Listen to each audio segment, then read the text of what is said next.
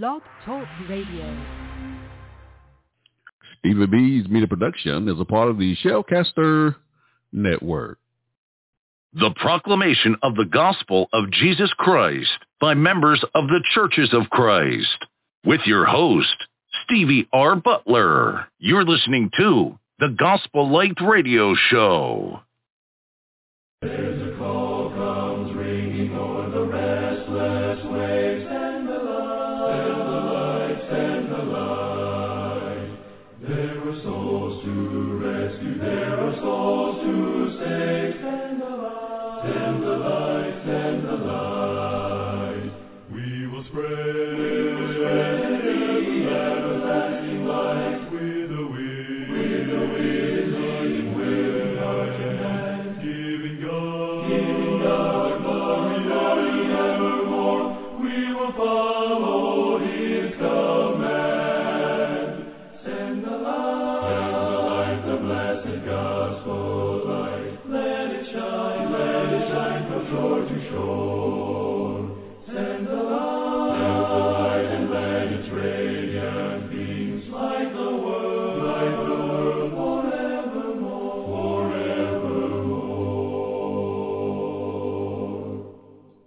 You're listening to the Gospel Light Radio Show. Good evening. Thank you for tuning into the Gospel Light Radio Show. I'm your host this evening, Stevie R. Butler from the state of North Carolina, with my co-host Tim Bench from the state of Texas, Glenn McMillian from the state of Texas, Courtney Carruthers from the state of Illinois, Steve Porter from the state of Illinois, Dr. Frank Washington from the state of Florida, Clay Phillips from the state of Georgia, Brian Christian Coleman from the state of New Jersey, and Robert Lee Johnson from the state of Florida. We are just so grateful that you're tuning into our radio broadcast this evening. This radio show is brought to you by loving and faithful members of the Churches of Christ. We will ask you to take out your Bibles and study along with us.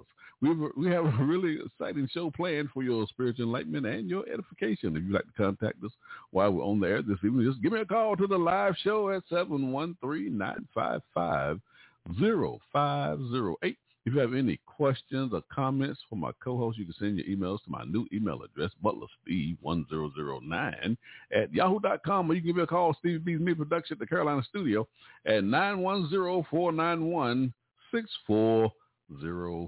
Now, again, this program is brought to you by members of the Churches of Christ. And if you need any assistance in locating a congregation in your area, please feel free to contact us. Now, folks, get out your Bibles and study along with us here on the Gospel Light Radio Show.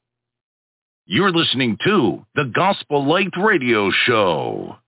Before we go into our program for this evening, I would ask you to bow with me in a word of prayer that we may thank God for this opportunity. Our most kind, gracious, loving Heavenly Father, the Father of our Lord and Savior, Jesus Christ. Father, we thank you for this day. We thank you for allowing us to go through the various activities of the day and placing it on our hearts that we are on this broadcast and we're prepared now to present a portion of your holy and divine word. Father, we pray you will be with my co-hosts, Glenn McMillian and Robert Lee Johnson, on the show this evening as they break into our listeners the bread of life.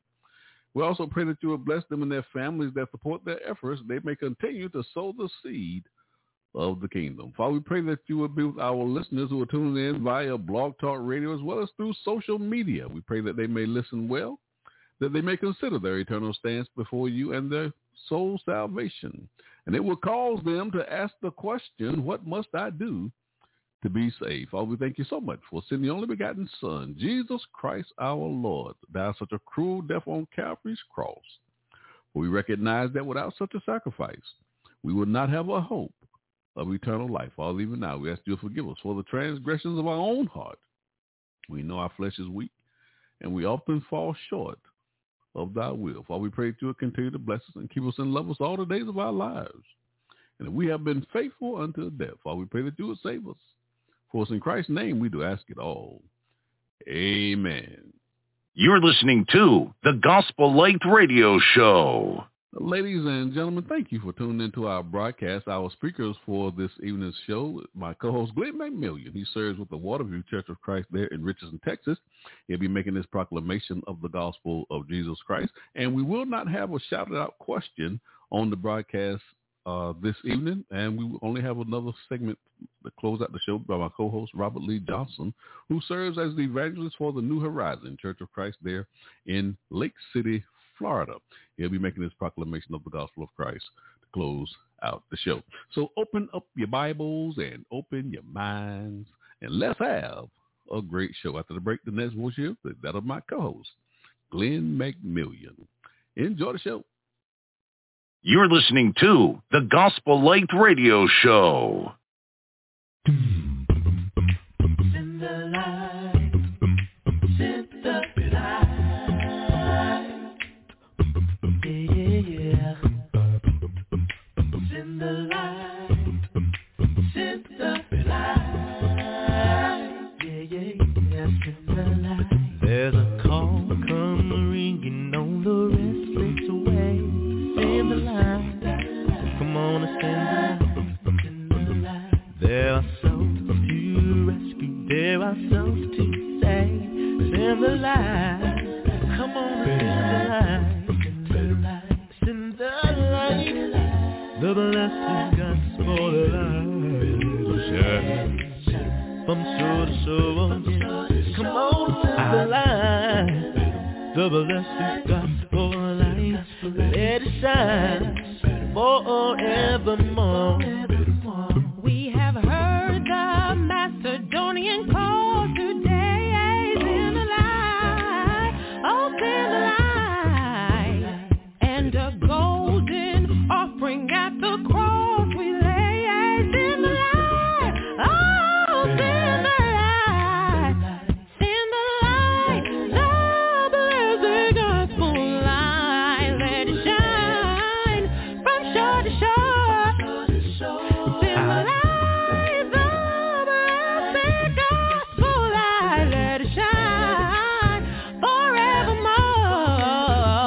Let us not grow weary in the work of love. Send the light, come on and send the light. Let us gather just for a crown of love. Send the light, come on and send the light. Send the light, oh the blessed gospel light. Let it shine from dark shore. Send the light,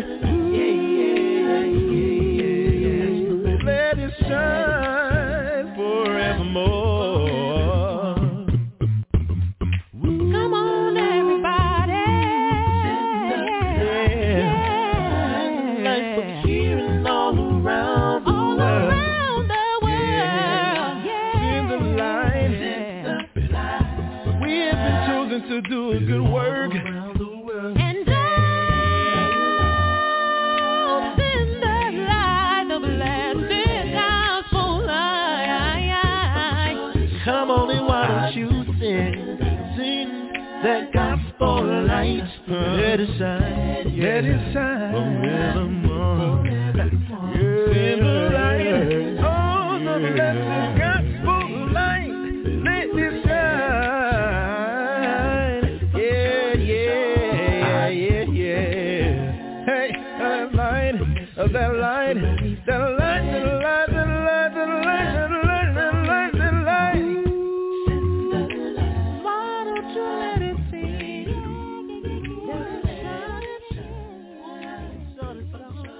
Why don't send the light? You're listening to the Gospel Light Radio Show. Give your attention to the proclamation of the gospel of Jesus Christ. Now my co-host, Glenn McMillian, and his subject, P, is for preservation of the saints. Good evening, everybody, and welcome to another episode of the Gospel Light Radio Show. And once again, we are talking about the 5 points of Calvinism and why, specifically, why that is leading to people abandoning not only the churches that teach this doctrine, but Christianity as a whole. So we already talked about the other 4 pillars, T, which is total depravity, where they teach that you are born in sin and you have no control over that. There's nothing you can do about that. Unconditional election, God decides out of all of these corrupt, totally deprived people who he is going to save based on no conditions, no effort on your part, just by his own arbitrary whim, who he's going to save. Limited atonement, Christ died only to save those who were chosen, not anyone else in that pool of people. And then last time I was on, we talked about the irresistible grace. If you've been chosen to be saved, you will be saved no matter what, whether you want to be or not. If God has to drag you into heaven kicking and screaming, he will do so. And so tonight we're talking about the last pillar, P, which is preservation or perseverance, or there's different words that they use for it, of the saints. And basically what that means is once you're saved, you are always saved. And again, rather than me defining and explaining this, we will use their words so that I can avoid mischaracterizing what they're teaching. This is a quote from a Baptist preacher, Mr. Sam Morris. He used to preach in Stanford, Texas. He wrote an article called Do a Christian Sins Damn His Soul? And here's the quote. We take the position that a Christian's sins do not damn his soul. The way a Christian lives, what he says, his character, his conduct, his attitude towards other people have nothing whatsoever to do with the salvation of his soul. And all the sins he may commit, from murder to idolatry, will not make his soul in any more danger.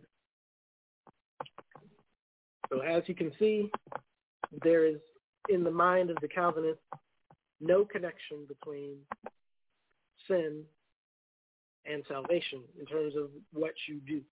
Again, Calvinism doesn't define sin in the way that we normally have come to understand it. Sin is not things that you do. Sin is a condition that you have, and everybody has it. They're born with it, called total depravity. And if God chooses to save you, he's going to do it in spite of you being in a sinful condition. And whether or not you show any outward sign of that salvation has nothing to do with it. You're either chosen or you're not, and no one can say anything otherwise. So within the context of Calvinism, when you put all of those things together, it kind of makes sense. Again, Calvinism is a logical system more than it is a doctrinal system. And logically, it follows that if God has chosen people to be saved, then obviously nothing can counteract the sovereign will of God. Nothing can stop the person that he has chosen to be saved from being saved. And therefore, if you're chosen, you are preserved. You are going to be saved, whether or not anybody has anything negative to say about it. And it has nothing to do with what you do or how you act or how you are, because that grace is unconditional. We've already established that several lessons ago. So the problem, again, is with this doctrine is that it's not limited to this Calvinist space. We talked about how most of these things are contained within the system.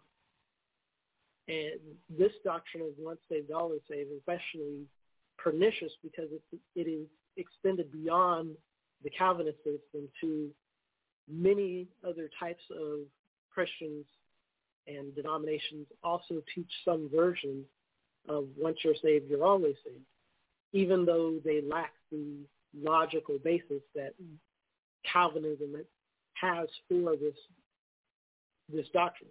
In the system of Calvinism, it makes sense because God has chosen you to be saved. In a free will system, however, if you chose to be saved, then how can you not have the choice to not be saved? Or how can you how is God now obligated to honor that choice that you made a long time ago, even if you do not follow up with the obligations that are associated with that? So, again, what we are primarily concerned with is not necessarily dealing with this doctrine when we're talking to other Christians, even though that is a necessary part of having conversations and bringing people who are in denominational systems into a better understanding of the doctrine of Christ. But we're talking about, how does this look to an outsider? How does this look to a person who grew up in this system and is now considering the implications of the system? If you grew up as a Calvinist and you grew up in this type of church, and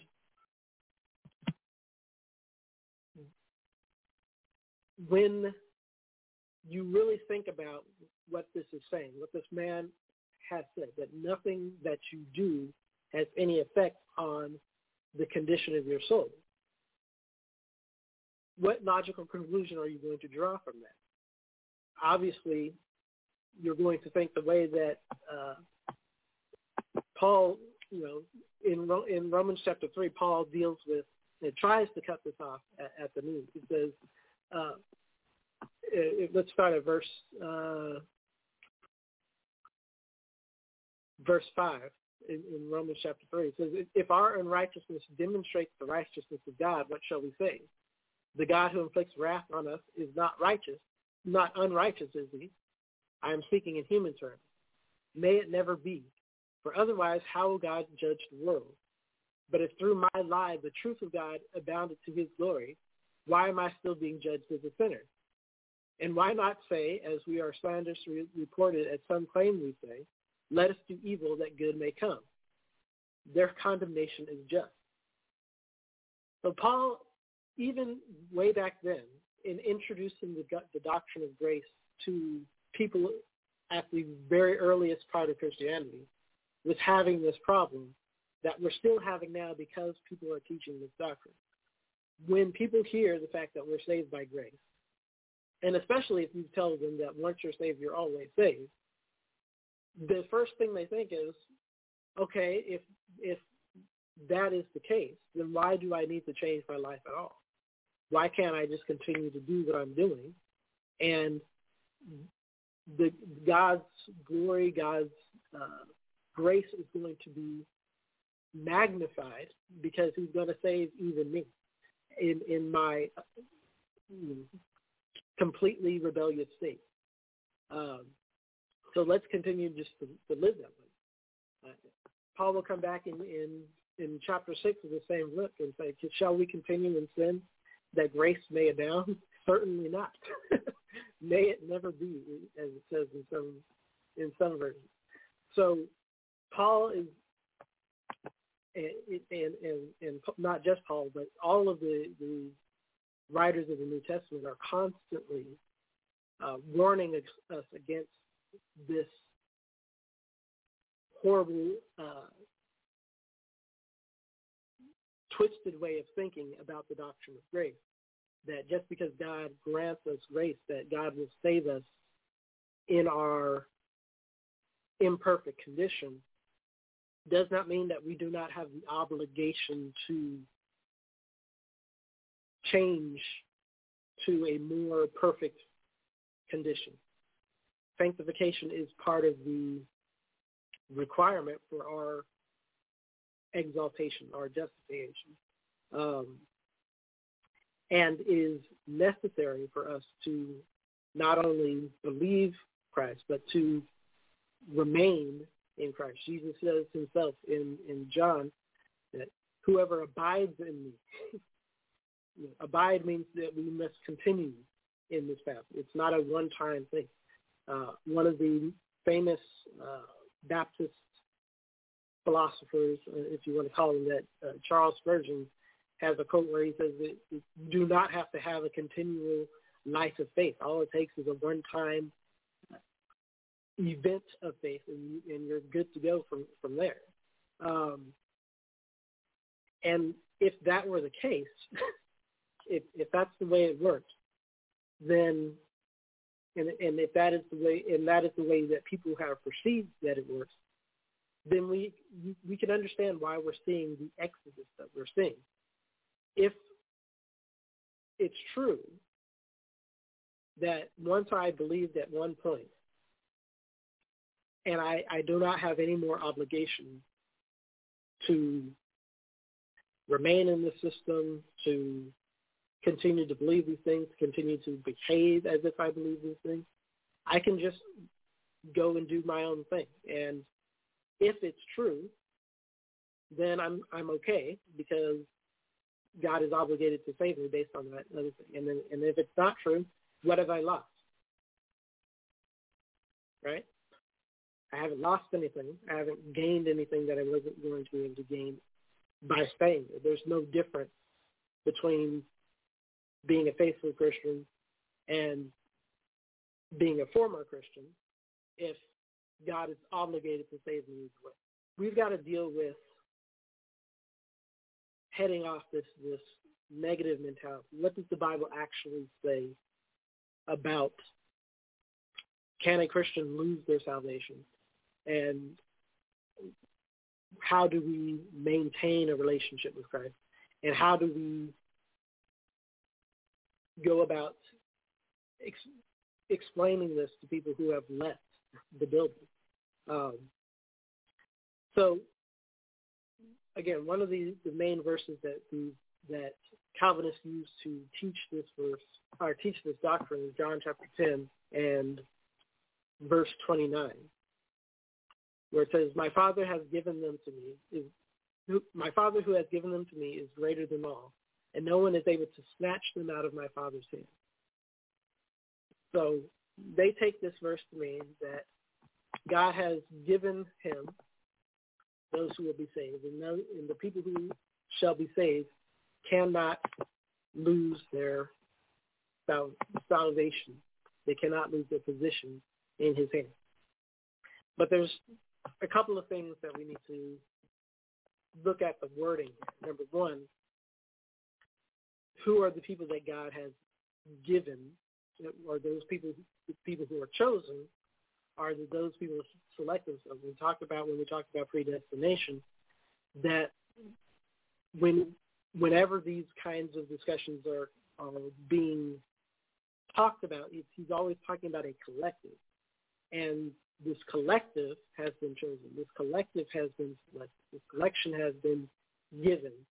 But whether or not you are part of that collection is your choice to make. And there are conditions in order to be a part of that collection. In order to be a part of the church, you must undergo baptism. You must undergo the salvation process. In order to have faith in God and be in Christ, you must put on Christ. And so once you are given to Christ in that way, then yes, nothing can snatch you out of his hand. Well, that word snatch implies something. That means that it's taken against the will of the person who is being taken out of him. So if you are doing what you're supposed to be doing, trying your best to be a Christian, you cannot be taken out against your will. But there's nothing saying that a person cannot leave on their own accord. We're going to come back to a parable of Christ that I think examines this or explains this much more clearly. But let's look at some other verses. There's literally dozens of verses throughout Scripture that are, again, warning us not to be complacent, warning us that we need to repent, warning us that we need to maintain a relationship with Christ. Otherwise, our position of safety is no longer safe. So just for a couple that I can think of off the top of my head that I have open right now, Galatians chapter 5, starting at verse 1. It was from freedom that God set us free, therefore keep standing firm and do not be subject again to the yoke of slavery. Already in verse 1, we have a command to keep standing, to remain where we are, not be subject again. That means we can go back to the yoke of slavery.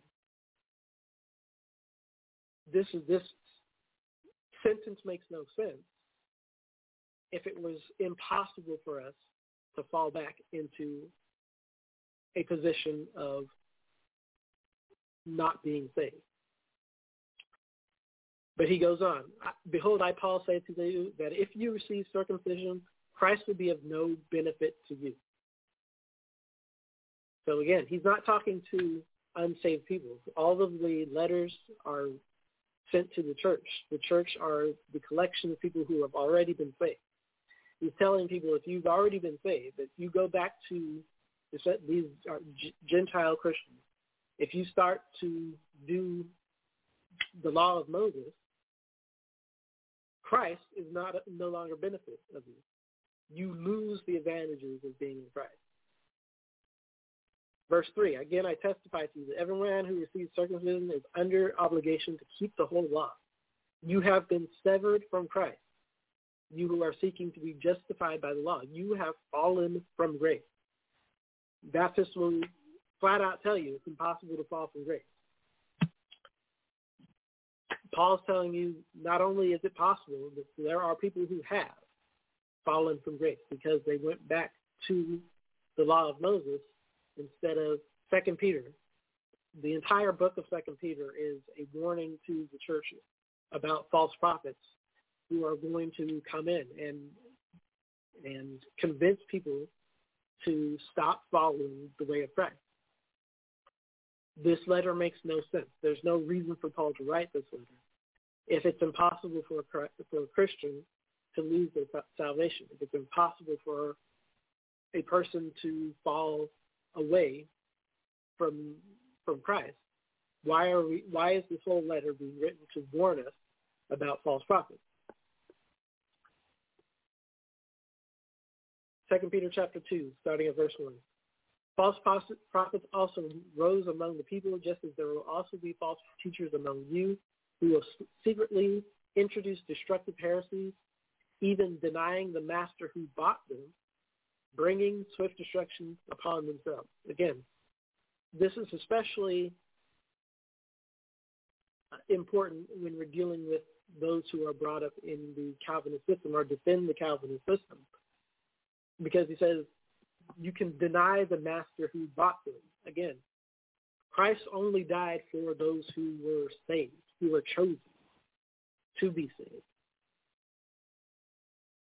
So this is not talking about people who are not saved, who are not chosen, who are not elect. He's saying that people can deny who bought them. So these are the elect, can bring swift destruction upon themselves. So it is possible for even the elect, even if you're talking in the if you give the Calvinists their entire 5-point system and say we'll let you have that, this verse still kills the last pillar.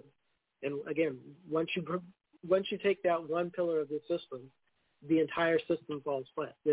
All of the pillars must exist in order to support the weight of the assertions that they're making. And this verse, even if you give them everything else, will knock the whole thing down. Because a person who was bought, that means they were elect. That means they are supposed to be eternally secure, can bring swift destruction upon themselves by introducing destructive heresies, by teaching false doctrine, by not remaining in a proper and right relationship with Christ. Let's jump over to chapter 3 of 2 Peter. And looking at verse 17. It says, you therefore, beloved, knowing this beforehand, be on your guard, so that you are not carried away by the error of unprincipled men, and fall from your own steadfastness. Again, these people are already steadfast. They're safe. They're saved. But what does he tell them? Be on your guard. Why? So that you are not carried away by the air of unprincipled men and fall. A person who is secure, who is saved, who is safe in Christ can fall if they follow after false doctrine.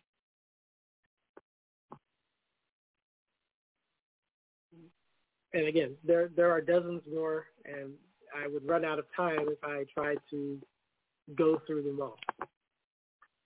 So I'm going to go back to an illustration that I did last time I was here, and show how, we're talking about the letters of Paul, and some people say, okay, Paul is great and all, but that's not what Jesus said. Jesus said, no one can snatch them out of my hand. So, okay, let's talk about what Jesus said.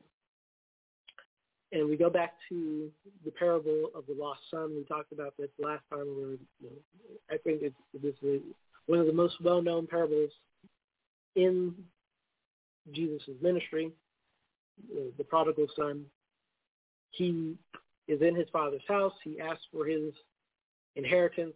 He leaves of his own accord and goes into a far country where he wastes his life.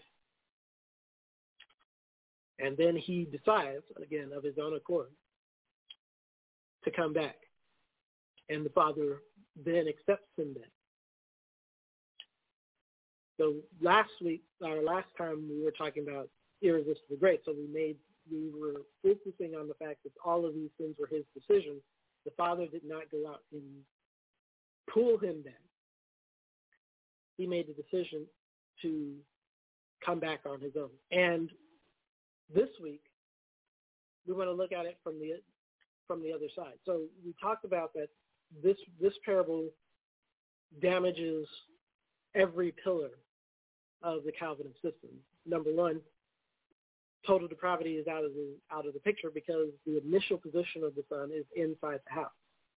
He's inside the house, and then he chooses of his own accord, therefore getting rid of total depravity, therefore getting rid of irresistible grace. He chooses of his own accord to leave. Now, some will say, okay, this is not talking about initial position. This is talking about after he is saved. So a person doesn't become a child of God until they are saved. Therefore, he's saved before this starts. Okay, that doesn't help you. In fact, that hurts you even more when you talk about preservation of the saints. Because if we're not talking about a person who has never been lost, we're talking about a person who has already been saved and then is now going back into a lost position when he asks for the inheritance and goes to leave. So either way you want to slice that, this either says that a person is saved or is in a safe position before they're initially lost, or a person can be lost again after they attain salvation, after they become a child of God. They can choose to take their inheritance, to go into a wasteful, a lost position. I mean, this is the parable of the lost son. The word lost is used. That word is associated with destruction, associated with all of the condemnation that we associate with people who are not saved, who've never been saved. So this is the parable of the lost son. And how does the father describe the son when he comes back? He was lost, but now he is found. He was dead, and now he is alive. So was he dead because he was dead because he left? Now, did he choose to leave? Was that the first time he chose to leave? Or was this after he was saved and then he chose to leave? Either way, it's going to either destroy the first pillar of the Calvinist system if it's the initial choosing to leave, because there was a state before his lostness where he was safe. But if on the other hand, if you're saying that this is not the initial salvation, or the initial act of salvation, this is after he is saved, you're killing the other end of the system. The P falls, because you're saying that a person who was safe can choose to leave, and at that point, he is being described by God, who is represented by the Father in this story, as having been lost, as having been dead, and then coming back. So any way you slice it, if you understand and take the implications of the parable of the lost son, there's no way you can hold to the Calvinist position and see any truth in what Jesus is saying. Because he's saying that lostness is a function of things that we do, things that we choose to do. We are in a safe position. Either we start out innocent, or we have become saved. Either way you want to interpret the initial position. At that point, we choose to do things that are contrary to the will of God. We choose to live our life in rebellion to the will of God. At that point, we become lost. Whether we were ever saved before or we had been saved before, we're still in a lost position at that point. And it's only when we return, when we decide to go back to God of our own accord, God will always accept us back. And that relationship can be restored. So a person who doesn't choose that, though, a person who remains in that far country, who never comes to his senses, as the word says, who never chooses to come back of his own volition, what is their final state? Again, the Father says it to himself in the parable. He was lost. That means that while he was in that country, while he remained in that state, he is lost. While he remains in that far country, he is dead as far as the Father is concerned. And it is only when he chooses to come back that he is found, that he is alive again. So a person who has been saved can choose to not be saved again, can choose to not maintain the relationship. That's why, again, the words of Jesus in John chapter 15, they must abide in me. He who does not abide in me is cast out. Abiding in me means that they have to remain. They have to continue to walk. They have to continue to do the work. They have to continue to work towards sanctification and repentance. So if you're not going to listen to Paul, Jesus is saying the same thing. This is not a one-time get out of town free card when you say, well, I believe in Jesus, and then the next day you can decide that maybe not, and maybe I'll just go do my own thing. And God is still obligated to drag you into heaven kicking your feet. That's not the way it works. The Bible makes it very clear that we got to be on our game. We got to be on our guard. We've got to be aware. Another verse in the letters of Paul, that Satan roams about like a roaring lion to see who he can devour. if we can't lose our salvation, what's the point? Why should we be worried about roaring lions or being devoured if we're going to be saved anyway? So this is what the Bible actually says. So how do we, again, we've got to get this message to the people who have decided that they can live their lives any way that they want to. And how dangerous is this? Again, I will quote another Baptist preacher, a Bill Foster from Louisville, Kentucky. In one of his sermons says, if I killed my wife and mother and debauched 1,000 women, I couldn't go to hell. In fact, I couldn't go to hell if I wanted to. This is how far this doctrine is being taken. There are people who literally say they believe in Jesus, they believe, or at least at one point they believed in Jesus, but that now makes them free to do whatever they want to do because God has to save them. Once saved, always saved. So basically, I'm going to go live my life the way I want to live it, and then it doesn't matter. And once once you internalize that doctrine, of course we're going to see a drop-off of church attendance. Of course we're going to see a drop-off of being part of any kind of denomination because it doesn't matter. I'm going to be saved anyway. It's not going to affect me one way or the other.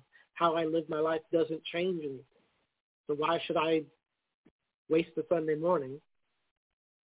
And why should I stop doing things I like doing if it doesn't matter? So the truth is it matters, and it matters a lot. And the Bible is very clear on the fact that repentance from dead works is necessary for our ultimate justification and exaltation through sanctification, through the process of getting our lives more and more in line with the life that Christ lived. And we need to impress this upon the people that we come across, that this is not a game, this is not a free-for-all where we can do anything we want. The Bible gives us expectations. It gives us standards that it requires us to, in order to, if we say that we are followers of Christ, then our life needs to reflect that.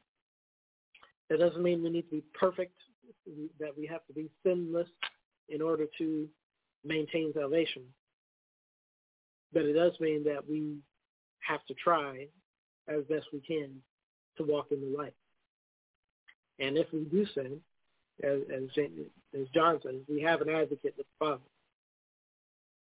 He is faithful and just to forgive us of our sins as long as we confess those sins. We've got to confess the sins, repent of the sins, and keep moving forward. We can't just say, what's he going to do? Because what you're going to do is send you somewhere you don't want to go. So I hope that has been helpful to you. I hope that this is something that you can use in your conversations with the people that you are talking to. If you run into somebody who's convinced that once saved, always saved, and I can do whatever I want to do, you better show them what the Bible actually says about this, that God is expecting more from you. And if you truly do believe in God, truly do believe that God exists, and that God will do what he says he's going to do. He says that we must abide in him. We must repent of dead works. We must grow in the grace and knowledge of our Lord and Savior Jesus Christ. We can't allow the relationship to be severed lesson is yours for tonight. Thank you for listening and keep watching and participating in the Gospel Light Radio Show. You're listening to the Gospel Light Radio Show.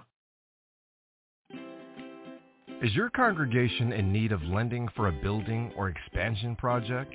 As your partner and advocate, Diversified Financial Network will take the time to understand your unique situation and develop a financing solution that meets your specific needs. It's an exciting time for your congregation, and what you need is a company with expertise in church financing early in the process. Call us today at 1-866-513-6665 or visit us at www.diversifiedfinancegroup.com. You're listening to the Gospel Light Radio Show.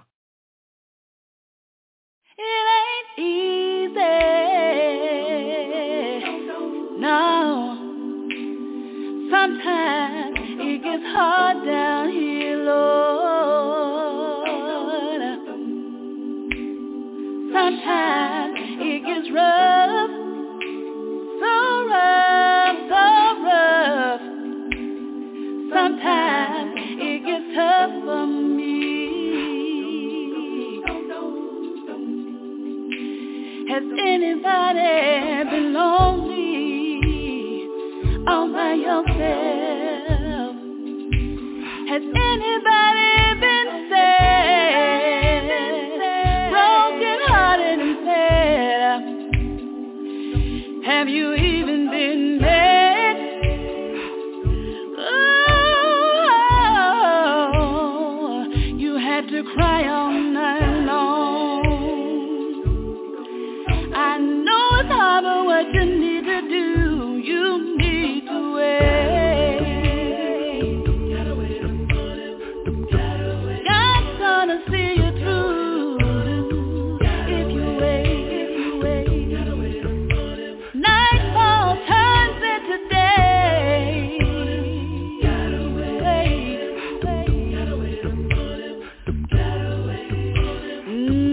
You need to wait upon the Lord. Till sometimes I get tired.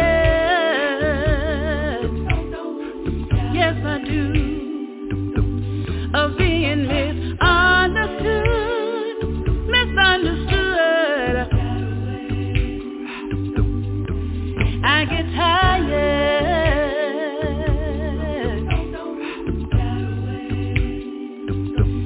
of being misused, abused and abused. I get tired, so tired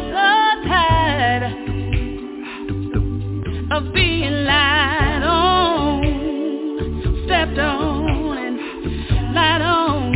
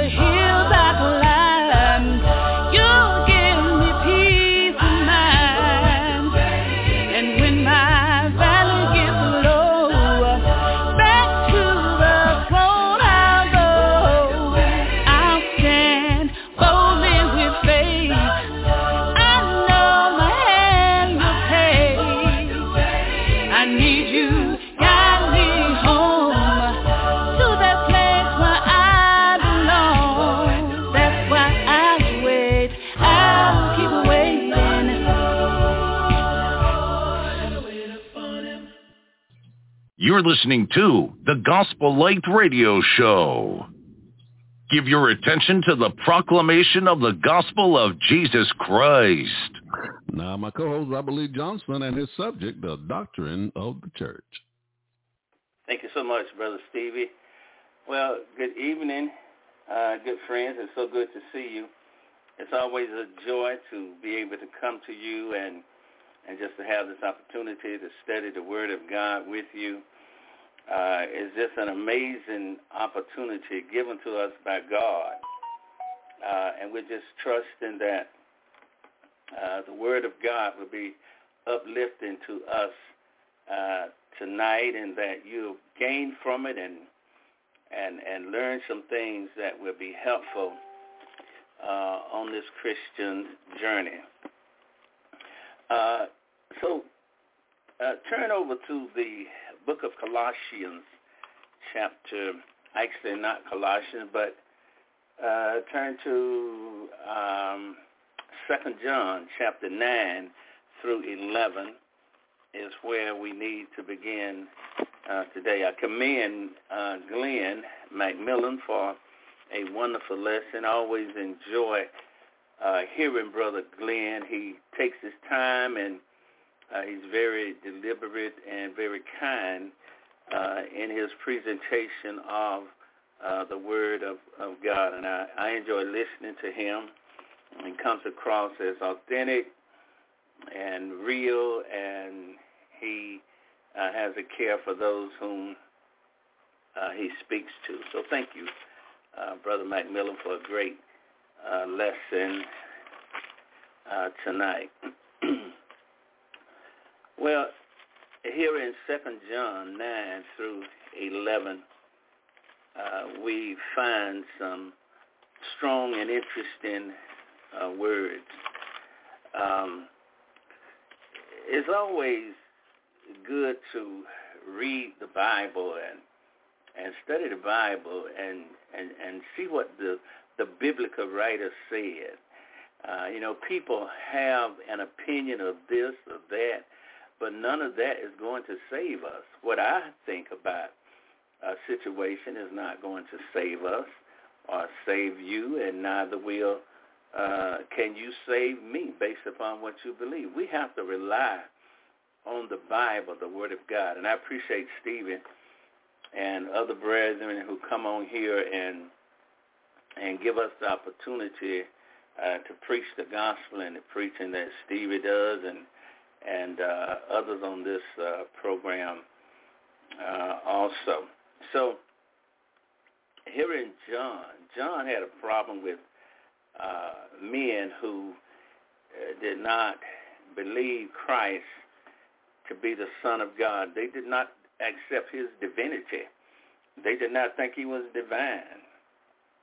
And they did not believe in the fact that he was virgin born, and therefore denied him his divinity. And there's no way you can deny the divinity of Christ and be right with God. You just can't. You just can't do that.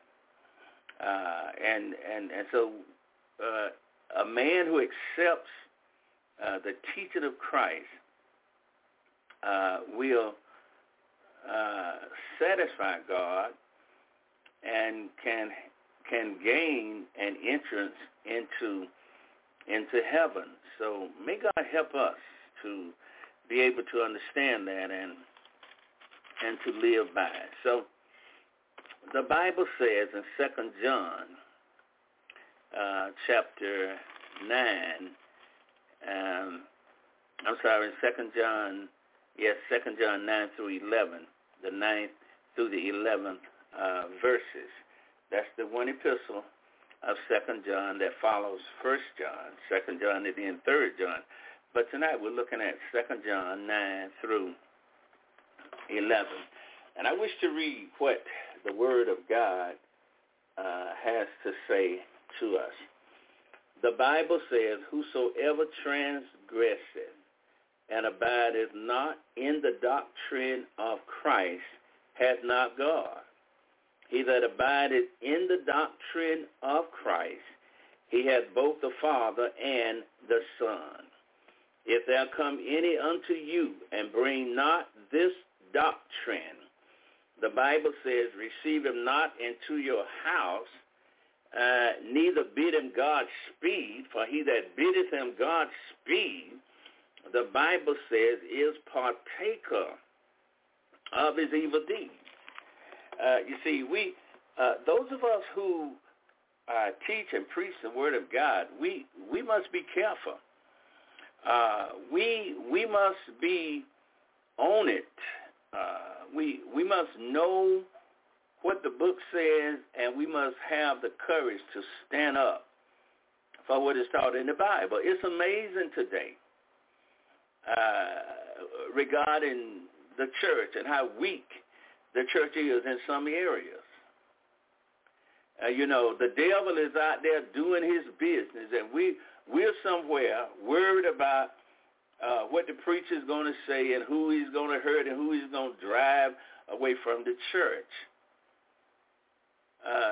Leave the man of God alone. Let the man of God preach God's word.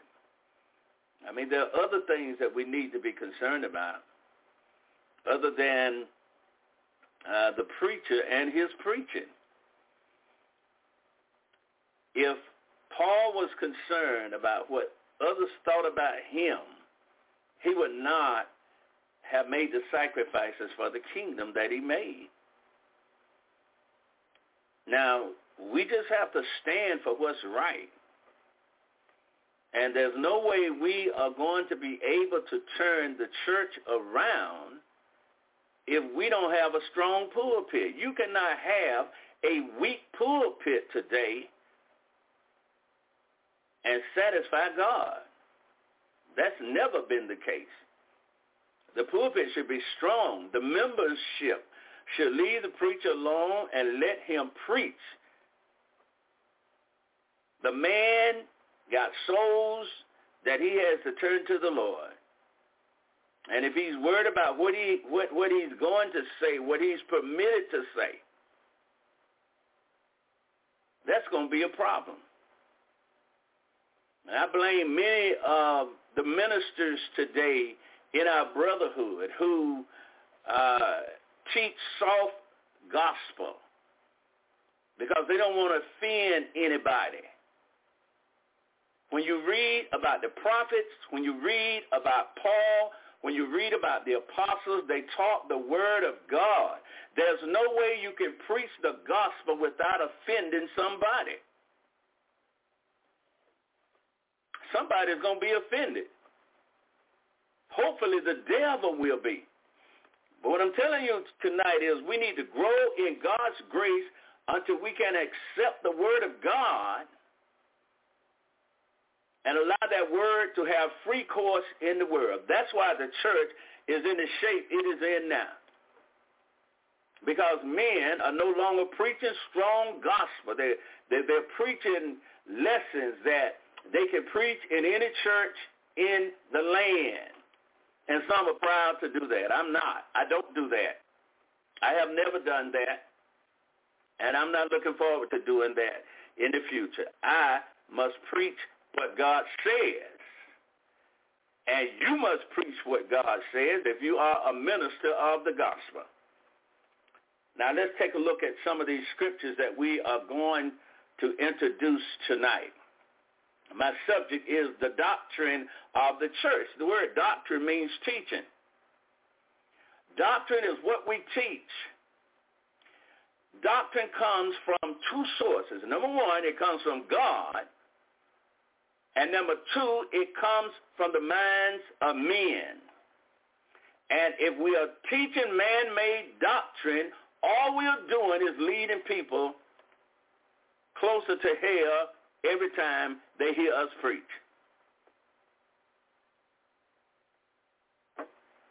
You got to have a mind to do what God wants you to do. Now look at what John said to the church in his day and time. He says, whosoever, doesn't matter who it is, elders, preacher, whoever, church member, whosoever transgresseth and abideth not in the doctrine of Christ. John, it says, you cannot be saved, you cannot go to heaven, you cannot lead men to heaven if you're outside of the doctrine of Christ. People say, well, it doesn't matter about the teaching, it doesn't matter about the doctrine, just teach something. No, that is not true. You can't just teach something. You must teach what is in the Bible. You must teach the Word of God. That's what John was concerned about. The doctrine of the church is the teaching of Christ. The doctrine of the church is the apostles' doctrine. The doctrine of the church is the Word of God given to us in the New Testament law of Jesus Christ. Anything else that you teach is contrary to the will and the mind of Jesus Christ. Whosoever transgresseth and abideth not in the doctrine of Christ has not God. Now, how plain is that? See, people say, well, you can teach what you want to teach. Well, if you do, you do not have God. You do not have Christ. You do not have the Holy Spirit, and you cannot go to heaven. That's very clear from these verses. And then, see, if you're outside of the teaching of Christ, you can't be saved, and you will cause many to be lost. The Bible is right.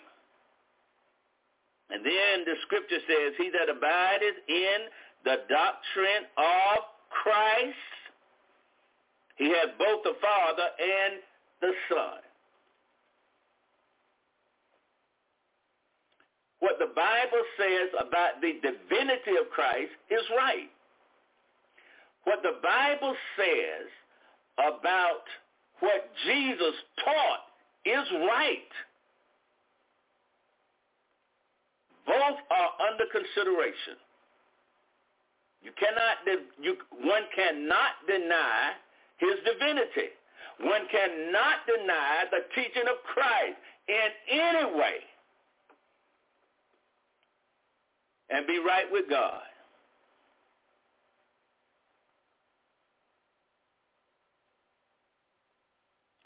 And the Bible says, he that abideth in the doctrine of Christ, he has both the Father and the Son.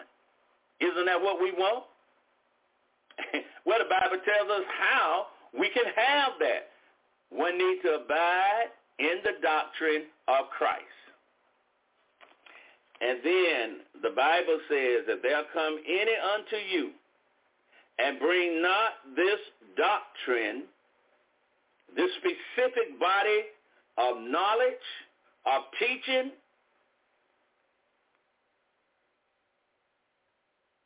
that Jesus gave to the apostles, and they taught it to the world. That is what we must have today. If there come any unto you and bring not this doctrine, receive him not into your house, neither bid him Godspeed. We have to be careful who we fellowship.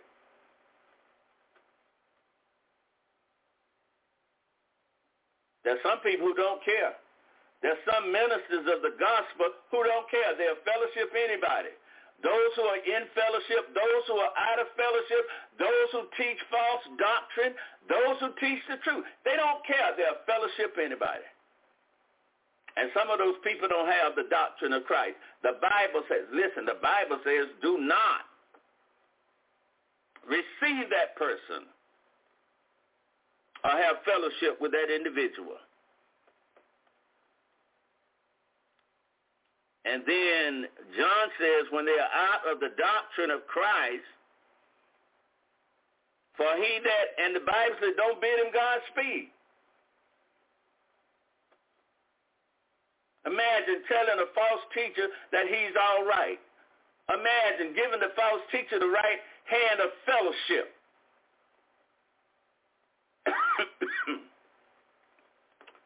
God is saying that you can't do that. And we better not be doing it.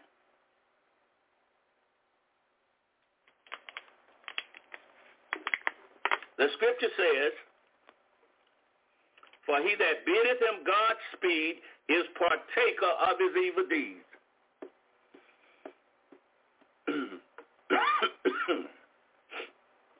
How can a man be right with God when he denies the worship service of God?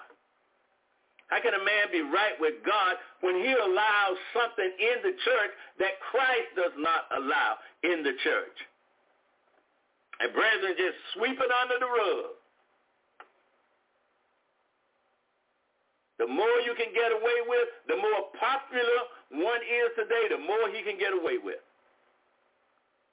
He may do that with man, but he can't do that with God.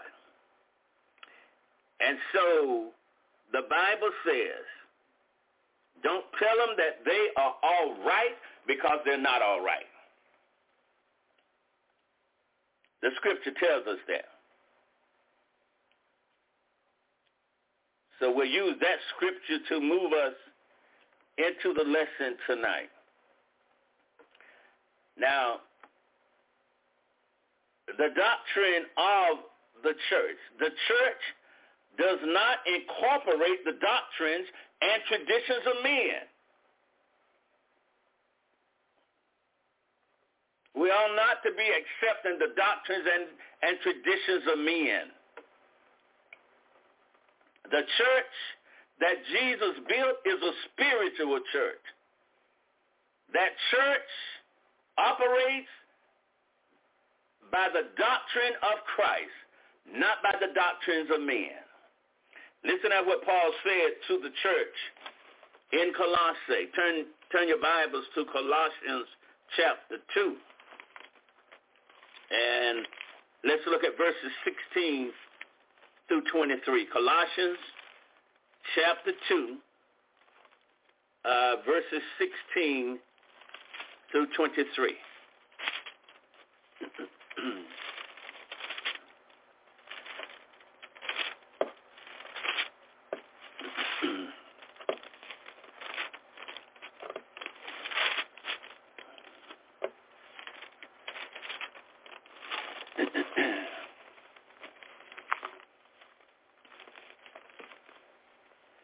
Now this is what Paul said. He said, let no man therefore judge you. Well, let me back up to verse number 14. He says, blotted out the handwriting of ordinances that was against us, which was contrary to us, and took it out of the way, nailing it to his cross. He's talking about the law of Moses. And having spoiled principalities and powers, he made a show of them openly, triumphant over them in it. Let no man therefore judge you in meat or in drink or in respect of an holy day or of the new moon or of the Sabbath days, which are a shadow of things to come, but the body is of Christ. That's what Paul said. He's pointing out to the Christians in the Colossian congregation that Jesus died and took the law of Moses out of the way. And so when people say today that we are living under the law of Moses, or one must keep the law of Moses to be saved, they don't know what they're talking about. They don't know what they're talking about. So tonight the church does not incorporate the doctrines and traditions of men. The church does not incorporate even religions that have passed and that are no longer binding on the church today. People say, well, you need to keep the law to be saved. No, you don't. Because the Bible says Christ nailed the Old Testament law, the law of Moses, Christ nailed it to the cross. He stripped it of its power. There's no power in keeping the law of Moses today. And you cannot keep the law of Moses and satisfy Christ. Paul says it very plainly. He blotted it out. He took it out of the way. He nailed it to his cross. Why? Because Christ was going to bring in his law, his way, his will, his covenant. He had to get rid of one to bring in another one. Most of the religious world today,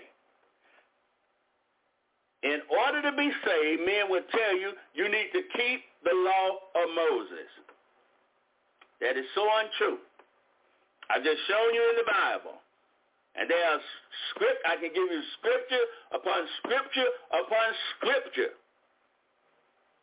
that says we're not under Moses' law. We're under the law of Christ. And that's the law that we are to live by. Paul said, don't let no man judge you today in these things that once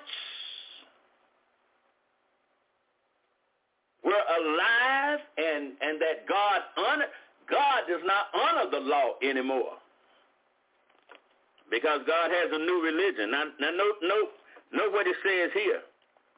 The Bible says, let no man therefore, verse 16 of Colossians 2, let no man therefore judge you in meat or in drink or in respect of an holy day or of the new moon or of the Sabbath days, which are a shadow of things to come, but the body, the Bible says, the body is of Christ. The body is the church. Christ works through the church today. He does not work through the law of Moses. Christ works through the New Testament law today. And so that's what we must recognize and understand. So no, we're not to incorporate the doctrines of men. So when men are telling you things, listen, you need to ask, where does the Bible say that? You can start a posting on Facebook, and everybody would come there with their opinion. Even those in the church today, they have their opinions. But then when you ask them, and they'll just state their opinion, they have no scripture to support them whatsoever. But they'll say this, and they'll say that, and they'll say this, and the things that they're saying are totally corrupt and wrong. You need to be in Bible class somewhere trying to learn the Word of God. Instead of all over Facebook, putting stuff out that is untrue and not according to the will of God. Now, the scripture says, see, when a man preaches, he ought to be preaching the Bible. Not what he thinks or what he believes. He needs to preach the Bible. I haven't told you anything about what I believe. I told you what the Bible says. The church does not preach any other gospel but the gospel of Jesus Christ, which was delivered to the world through the apostles. And if a church today, if we are out here preaching and it's not the word of God, we're not helping people. We're causing men to be lost. I want you to turn to I want you to turn to Galatians chapter 1, verses 6 through 9. Galatians chapter 1, verses 6 through 9. You know, there used to be a time when men taught the Bible That's what they studied, the Bible. But today, you got your opinion, another person got their opinion, someone else got their opinion, and one opinion is just as good as another, and that's true. Because the only thing that's weighty and the only thing that matters is what the Bible says.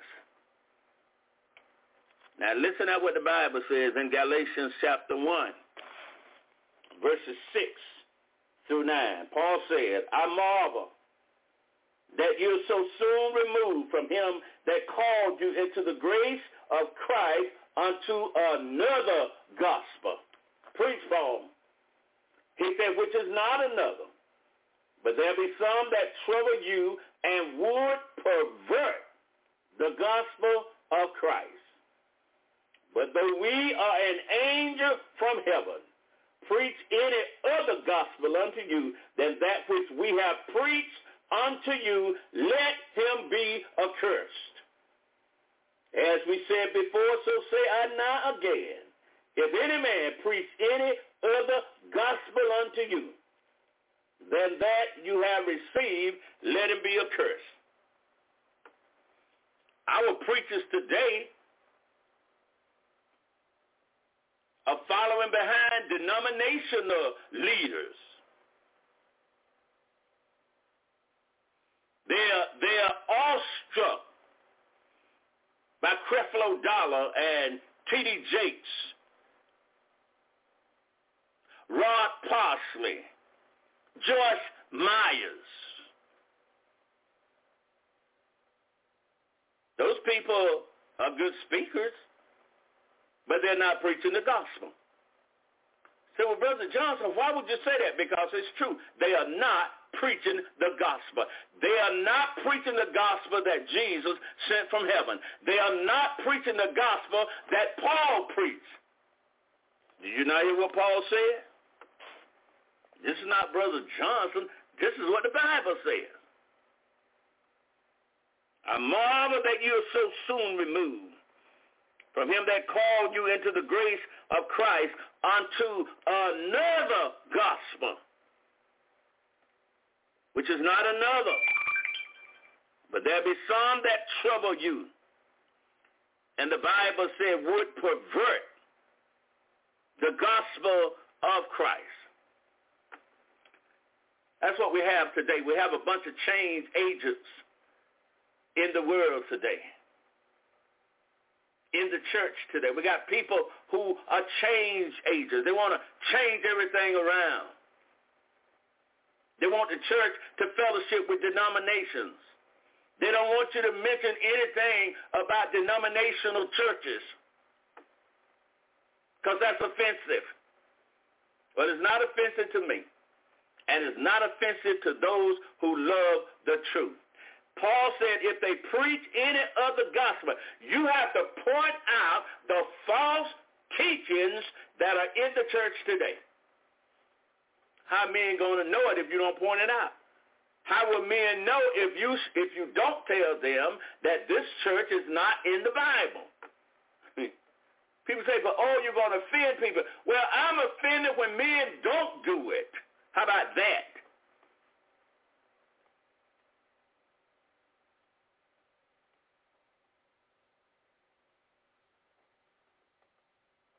The gospel is what saves people,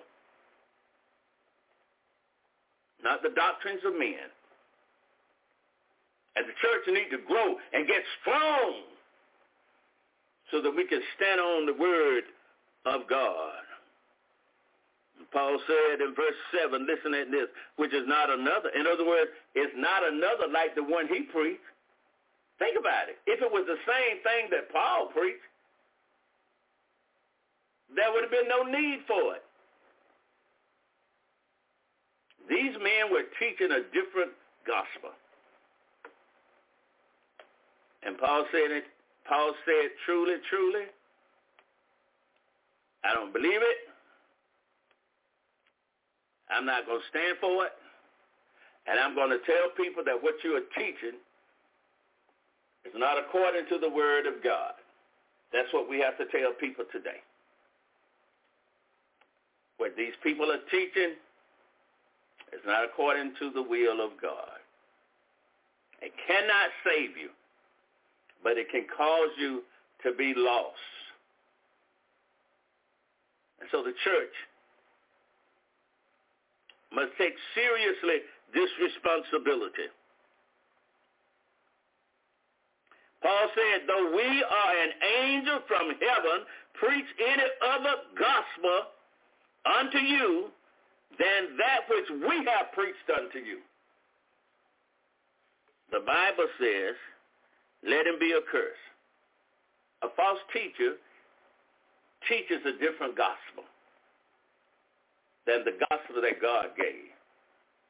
We have to point that out to people. We have to say, hey, if you obey what he is teaching, you're going to lose your soul. And if we don't do that, we're not worth our salt. We have to share the gospel with people. God didn't build a denominational church. He didn't build any denominational church. He didn't build the Presbyterian church. He didn't build a Baptist church. Each one of these churches have a different gospel that they are preaching. And if you don't know that, you're going to lose your soul.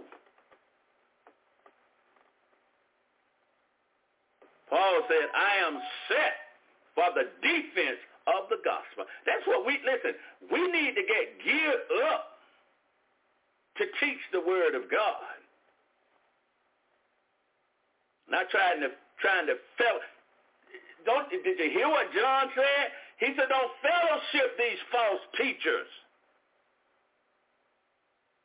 One brother in Atlanta, Georgia, says that instrumental music is not a sin, that he can't condemn it, but instrumental music is against the New Testament law of God. And if people don't know that, they're going to be influenced to follow falseness and a false teacher. We got to fight for the right to teach the gospel of Jesus Christ. And so I'm standing with the apostles. I'm standing on the word of God. We're not to preach any other gospel. And the reason why the church is weak today is because that's all we have been preaching for the last 10 or 20 years. We got brethren that have just gone mad off of denominationalism. And they'll praise it. And they don't want you to say anything about it. Well, you can't control my mouth. You can control somebody else's out there, but you can't control me. I'm going to teach this gospel just like it is in the Bible.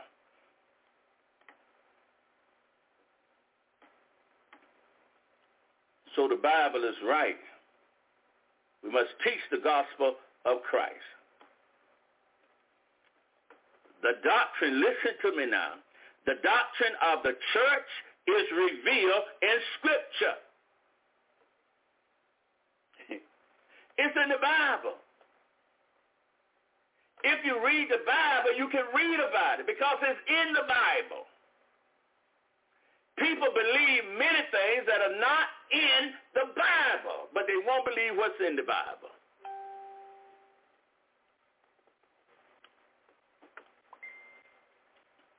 Listen to what the Bible says in 2 Timothy chapter 3. Verses 16 and 17.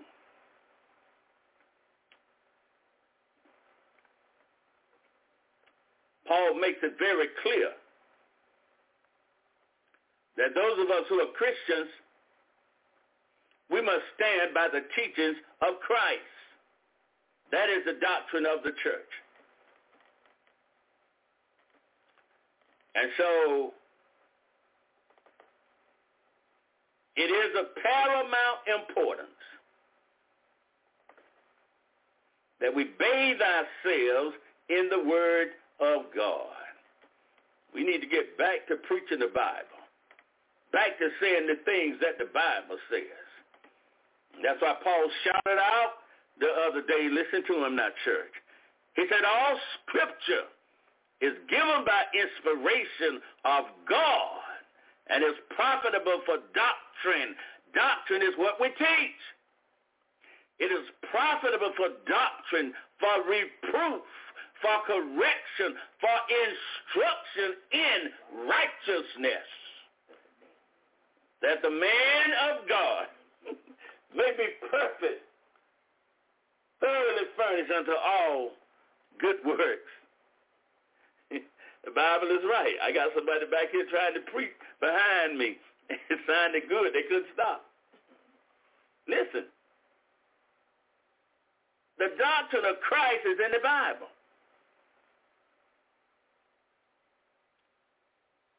When you think of names, people call themselves the Church of the Nazarene. I'm a Nazarite. That's not in the Bible. How can you be something that's not in the Bible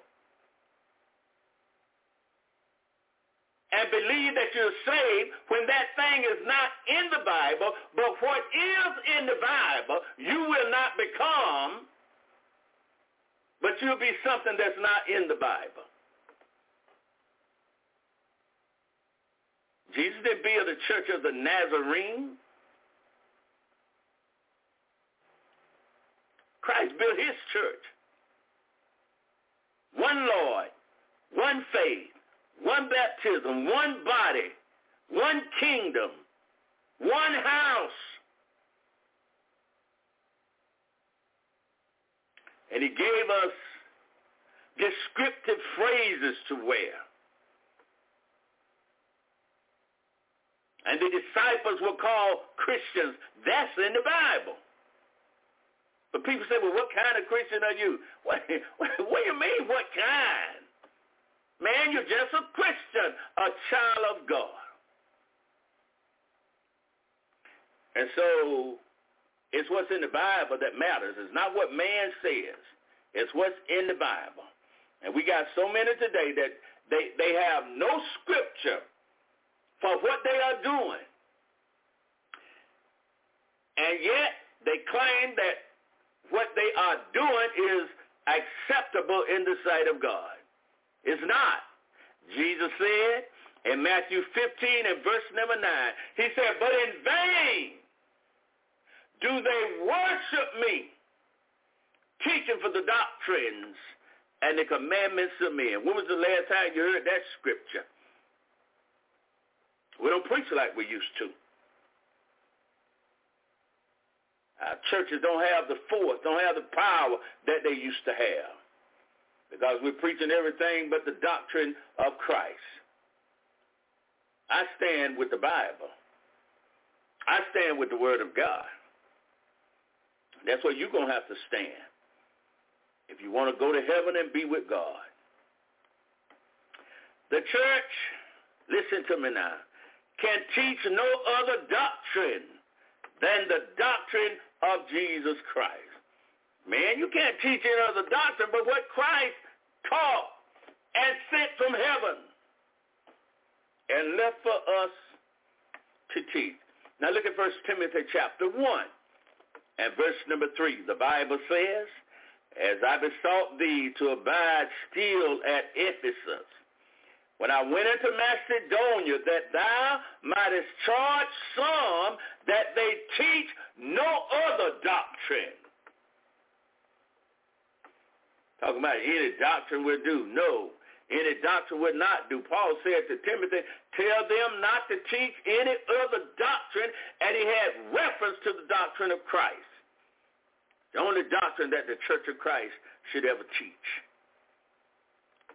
It's the doctrine of Jesus Christ.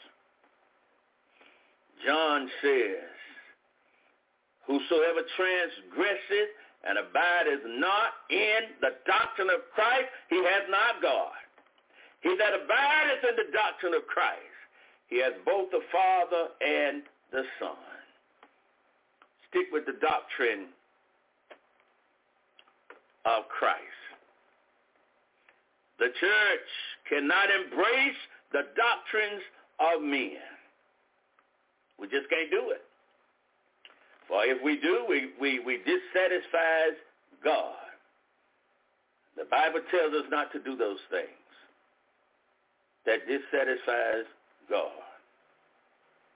2 Timothy 3:16 and 17. Paul said in 2 Timothy 4:1 and 2, I charge thee, therefore, before God and the Lord Jesus Christ, who shall judge the quick and the dead at his appearing and his kingdom, preach the word. That's what God wants us to do.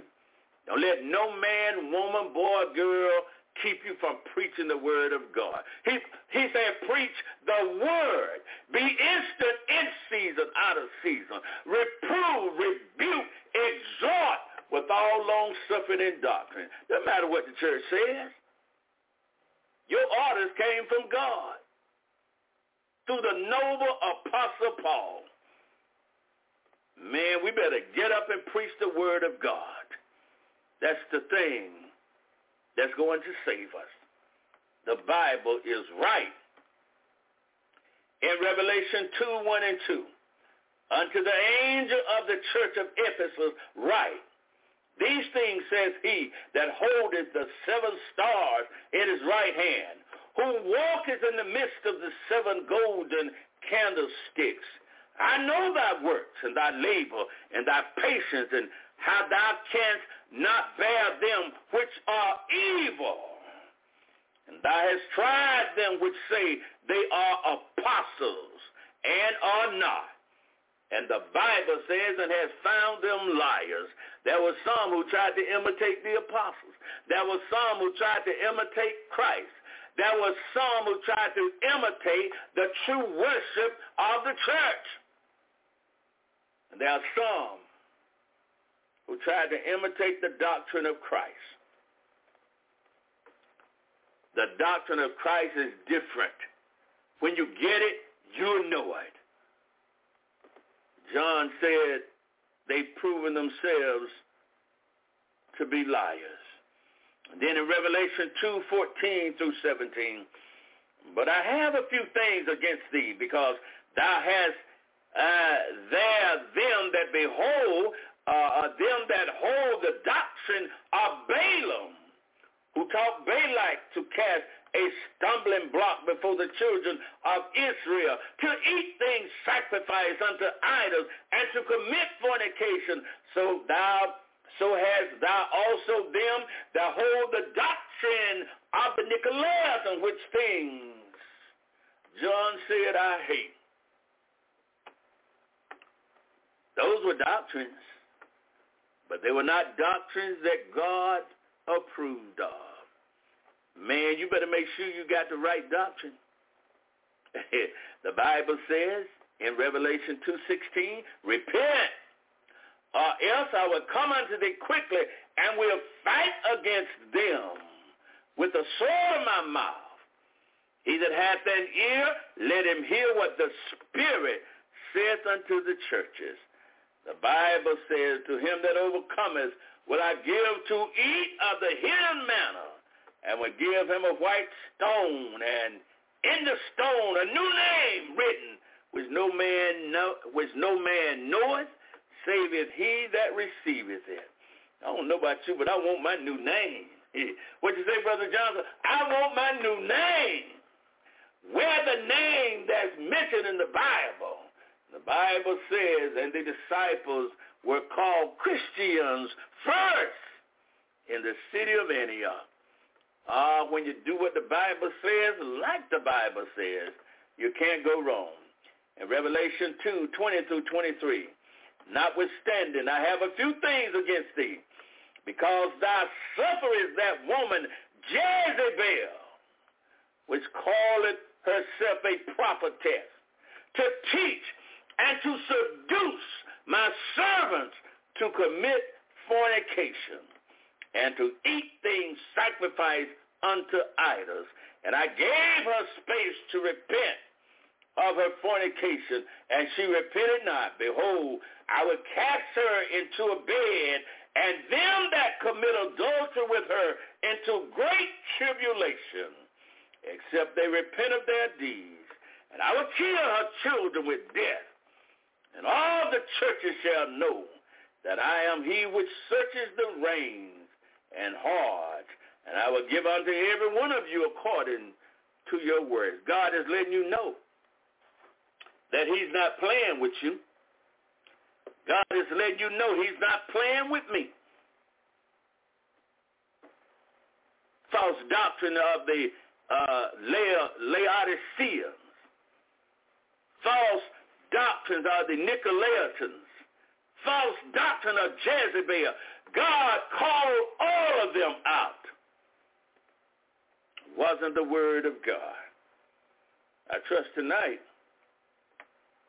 that you will hear what God is saying. As I close tonight, I want you to know the church must hear the words of Jesus Christ. That's what we got to hear. We've got to hear the words of Christ.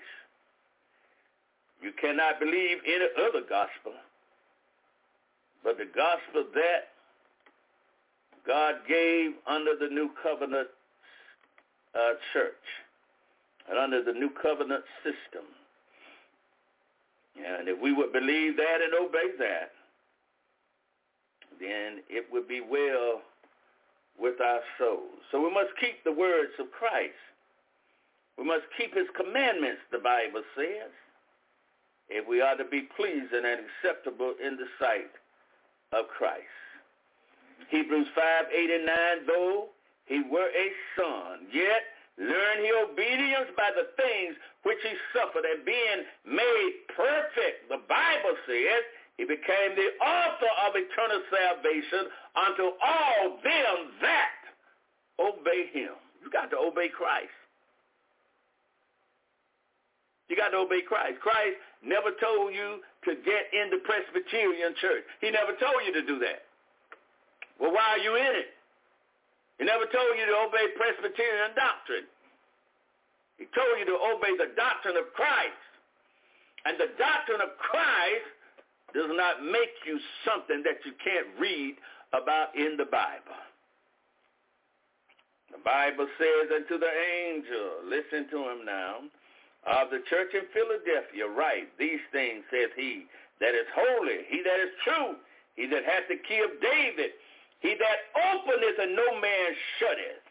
The Bible says, and shutteth and no man openeth. I know thy works. Behold, I have set before thee an open door, and no man can shut it.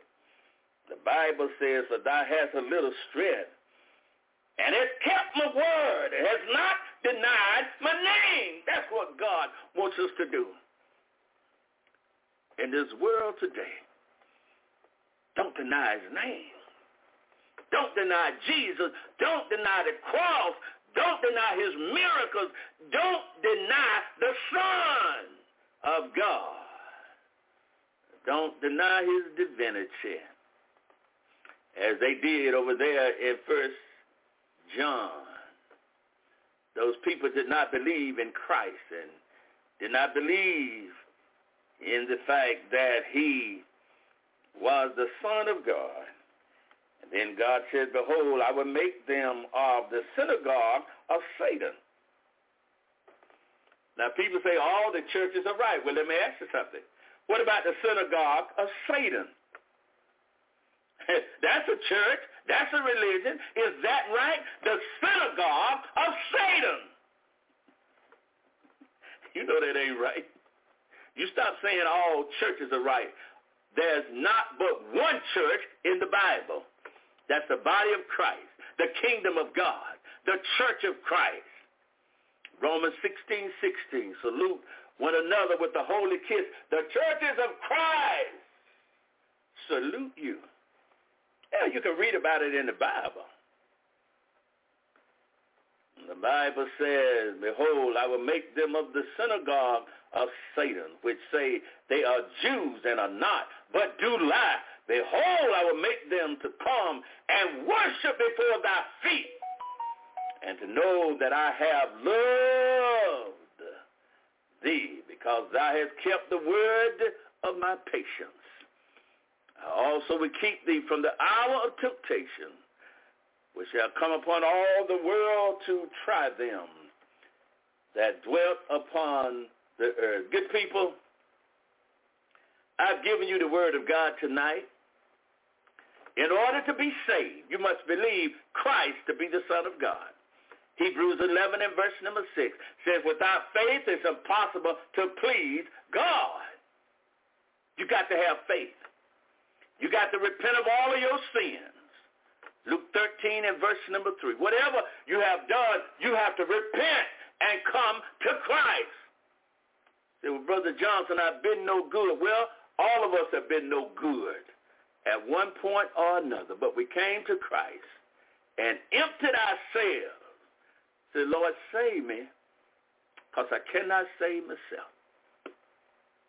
You got to repent of your sins. You got to confess faith in Christ. You that said, I believe that Jesus Christ is the Son of God. I believe it. The people on the day of Pentecost said, men and brethren, what shall we do? The Bible says, repent and be baptized, every one of you, in the name of Jesus Christ for the remission of your sins. That's what you have to do. And you keep the doctrine of the church. And you keep the word of God. And you live by the precious gospel of Jesus Christ. In John, the 16th chapter, as I get ready to close out tonight, I thank Stevie for giving me a lot of time to teach this word tonight. I feel good teaching it too. And John 16 and verse number 13, listen at what the Bible says.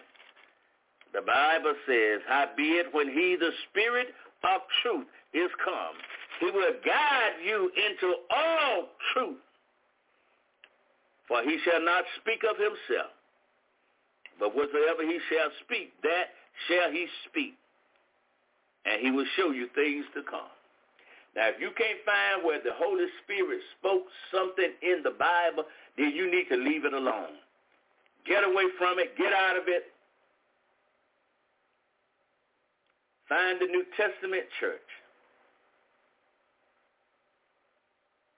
Ask for teaching. Ask someone to teach you the gospel. Say, please teach me the gospel of Christ because I'm lost and I want to be saved. Somebody will administer to your needs. The Bible is right. Love it. Keep it close to you. Live by it and do what God tells you to do. May God bless you. I thank you for listening. I'm not going to do anything but tell you what the Bible says, because that's the right thing to do. Please tune in the next time you see me. Sunday morning. Come back and get some more gospel. One Lord, one faith, one baptism, one God, one Jesus, one Holy Spirit, one church. All that oneness is there for a reason. Find the Church of Christ. Get yourself baptized and be a faithful follower of Christ. When Jesus comes, he'll take you back to heaven. And you can live with the Lord forever. Thank you so much for listening. I love you. If I said anything that offended you, I can't apologize for the word of God. But it was all in an attempt to help you to understand the Bible. So take it with a grain of salt. Listen to God's word and obey him. Have a great night. Pray for this radio broadcast. May God bless you. We love you. And you have a great time in the Lord. May you be baptized and get saved and live your life for Jesus. God bless you. You're listening to the Gospel Light Radio Show. When I see the light of the morning sun, and I see that everything is fine,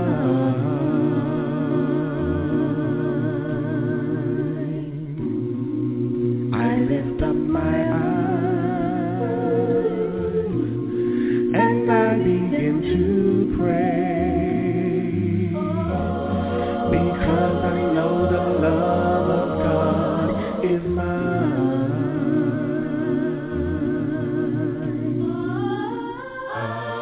He watches me every day, takes care of me in every way. Whenever I'm in despair, I know the Lord is there.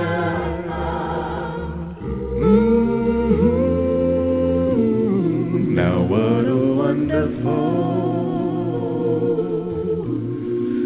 Father we must have, for the way He loves us all, one and all.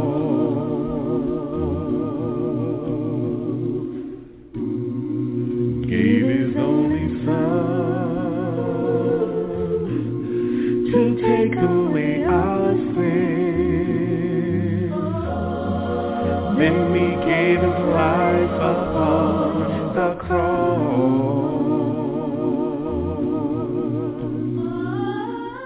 Jesus died upon the cross, so that no one should be lost. He's the giver of salvation. There is no need for hesitation.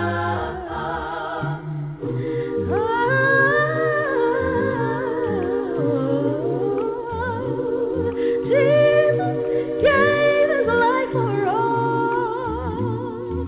He died upon the tree for you and me.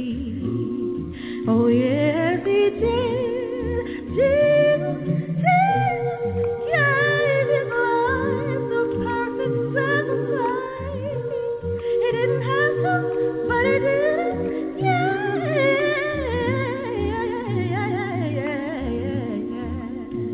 Oh, yeah. Thank you, Lord. Oh, now How many of you in this place tonight need to have Jesus as your guide?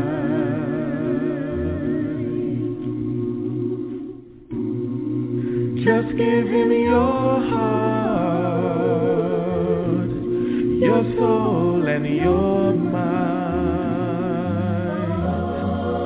and He will give you eternal life. He watches me every day, takes care of me in every way. Whenever I'm in despair, I know the Lord is there. Yeah. When I see the light of the morning sun, and I see that everything is fine, the love of God. You're listening to the Gospel Light Radio Show. Ladies and gentlemen, we were just thrilled to be able to bring you a weekly program. It's our prayer that the lessons that were given on the radio show this evening have been beneficial to your spiritual lives and your relationship with the Lord has been strengthened, because you're not only tuning in to this radio broadcast, but you've given yourself over to a study of God's Word. I want to thank both my co-hosts, Glenn McMillian and Robert Lee Johnson, for their proclamations of the gospel of Jesus Christ. Our co-hosts are really putting in tremendous efforts on this broadcast each week in proclaiming the glorious gospel of Jesus Christ. I'm your host, Stevie R. Butler, and I want to say on behalf of all of my co-hosts here for the Gospel Light Radio Show, we really do appreciate your love and support for these radio programs. Good night, everybody. God bless you. You're listening to the Gospel Light Radio Show.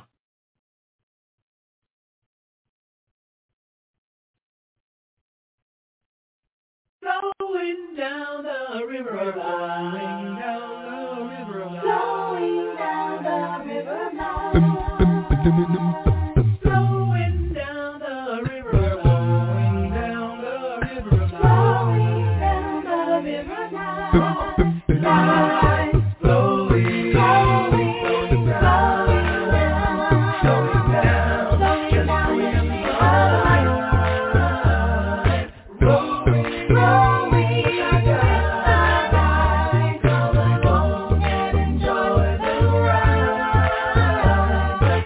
Always, always keep in mind. Strong parents, wind and low tide. They will knock you down if you let them move. Climb aboard the ship to Zion.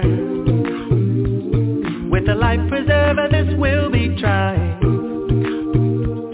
Get set by following divine instructions. Whoa, we're afloat offshore, so let's go.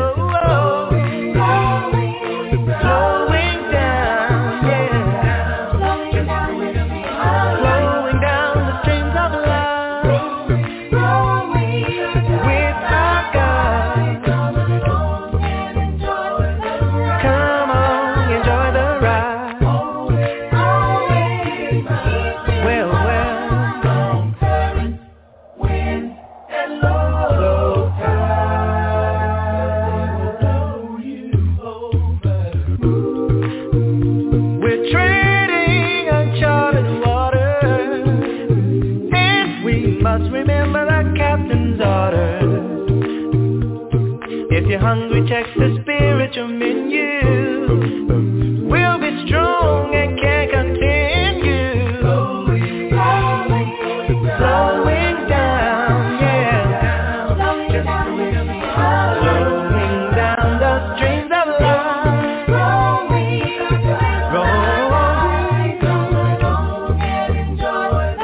Come along, enjoy the ride. Keep in mind, current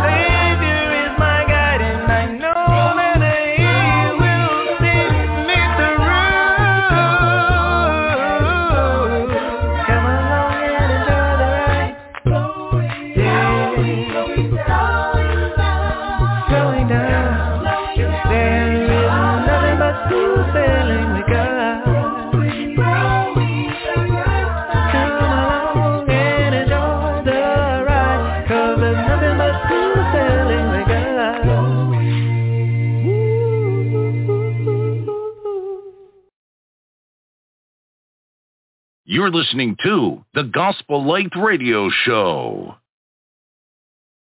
You've been listening to the Gospel Light Radio Show, episode 259. And if you miss me from singing, and you can't find me nowhere, come on up to glory. I'll be singing the fair. Yes, I will, and I know the Lord, He will greet me over yonder, over on the other shore, way over yonder, over on the other shore. You miss me from praising Him. You can't find me nowhere. Come on up to glory. I'll be praising the fair. Heard a minister say to the other day, Lord,